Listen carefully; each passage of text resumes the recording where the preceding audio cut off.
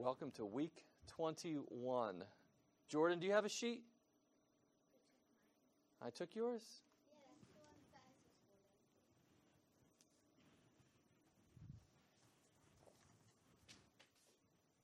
fastest All right, they're passing one up to you. Welcome to week 21, the seventh commandment. Now, we all have a sheet. Let's look at the questions. By the way, hopefully you've noticed this. The questions are the same every week. It's just changing the number of the commandment.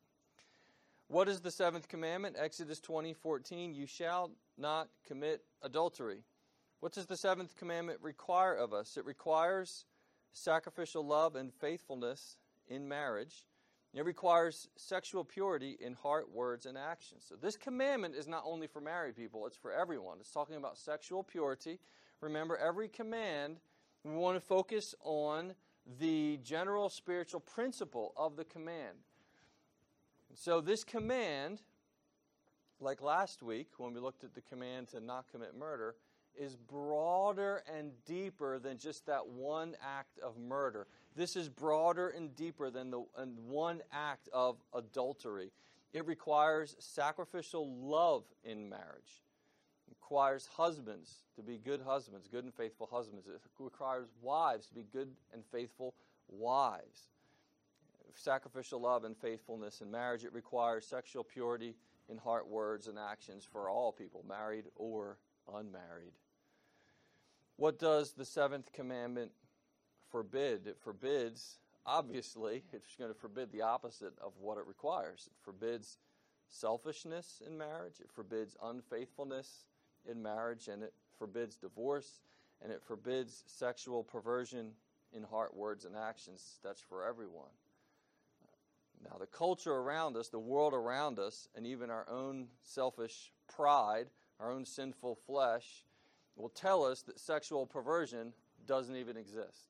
It will tell you, it will tempt you, it will try to persuade you and pressure you to live however you please, whatever you think is right. Sexual perversion doesn't exist, but the fact is, sexual perversion does exist. It's a violation of God's role for sexual pleasure and sexual passions. And so this is connected and intertwined with the marriage commandment, the nature of marriage, to not commit adultery. It requires sacrificial love and faithfulness in marriage and sexual purity in all things, and it forbids the opposite of those, selfishness. It forbids husbands from being selfish husbands. It forbids wives from being selfish wives. Forbids unfaithfulness, and it forbids divorce. But then in general, for anyone, married or unmarried, it forbids sexual perversion in heart, word, and actions. What does the seventh commandment teach us about God? Do you remember this also about the commands? Right? One, it gives us a spiritual principle. Two, it tells us what's required, and it tells us what's forbidden. And three, it teaches us something about God. Commandments reflect God's character. It teaches us that God is faithful and pure. And that's good news. For when God pledges himself to us and says, I am your God, I am your Savior, he will never, ever go back on that word. He will never change his mind about that. He will never leave you. He will never forsake you. He's faithful and he's pure. It teaches us also, next sentence, that God created marriage. Of course God created marriage. God created all things. God created lizards. God created stars. God created marriage. And therefore God alone defines what marriage is and what marriage requires. Marriage is between one man and one woman, a commitment for life. What does this mean for Christians? Taking another section out of the Sermon on the Mount, chapter 5, we did that for the sixth commandment also. You shall not commit murder. That was Matthew 5:21 through 26. This week is Matthew 5:27 through 32. It's on your sheet, so you don't have to turn there. But in the Sermon on the Mount, we get a little window into the true meaning of the law as Jesus interprets and expounds how to understand and apply the law in its spiritual nature. What does this mean for Christians? It means that Christians should faithfully honor and teach a biblical view of marriage. We cannot be afraid of that. We have to do that. Just like a baseball player won't know how to hold the bat unless he's taught how to hold the bat. people won't know what marriage is unless God teaches us what marriage is. It's not for us to invent or to make up what we think or how we think we ought to live. Christians should faithfully honor and teach a biblical view of marriage. Second sentence, it means that Christians should strive to live faithful and pure lives, not just as examples to the world, of course as examples to the world. It's part of our example of being followers of Christ. Not just as examples to the world, but as living sacrifices to the Lord. We live to the Lord. We give our lives to God. Of course, God gave our lives to us, so it's only right and proper and reasonable that we would give our lives to Him. Matthew 5:27 through 32, you have heard that it was said, you shall not commit adultery. But I say to you that everyone who looks at a woman with lustful intent has already committed adultery with her in his heart. If your right eye causes you to sin, and this is an illustration. So, kids, what this is talking about is things in your life that cause you to sin. Things in your life that tempt you to sin and cause you to sin. If your right eye causes you to sin, tear it out and throw it away. For it's better that you would lose one of your members, body parts, one of your body parts, than your whole body be thrown into hell. And if your right hand causes you to sin, cut it off and throw it away. For it's better that you lose one of your members than that your whole body go into hell.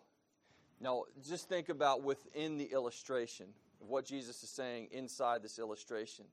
It's better to be in heaven with God and be blind than to be able to see and be in hell away from God, right? And it's better to be it's just an illustration. This is the illustration. It's better to be in heaven with God in paradise and not have arms than to have arms and be in hell away from God. So that's an illustration. Of course, we know that we're going to receive resurrection bodies when Christ returns. So we'll have whole bodies, healthy bodies. But in the illustration, he's emphasizing this extreme illustration to show us how serious sin is and how serious temptations and causes of sin are.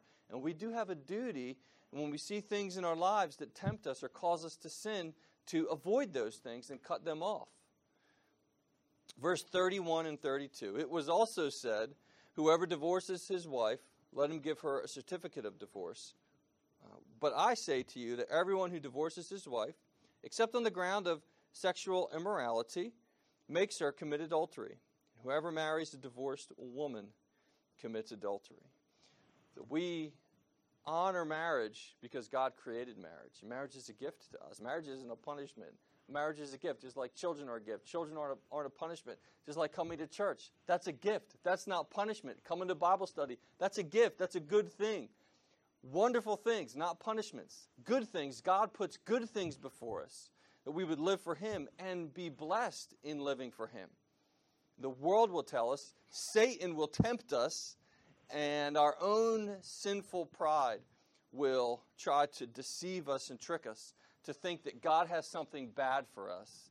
Why would you ever want to obey Him? He's trying to keep something good from you. The complete opposite is the case. God has something good for you in marriage, in a biblical, God-honoring view of marriage, and faithfulness to a spouse is an act of faithfulness to the God who made you and gave you that spouse. Let's pray.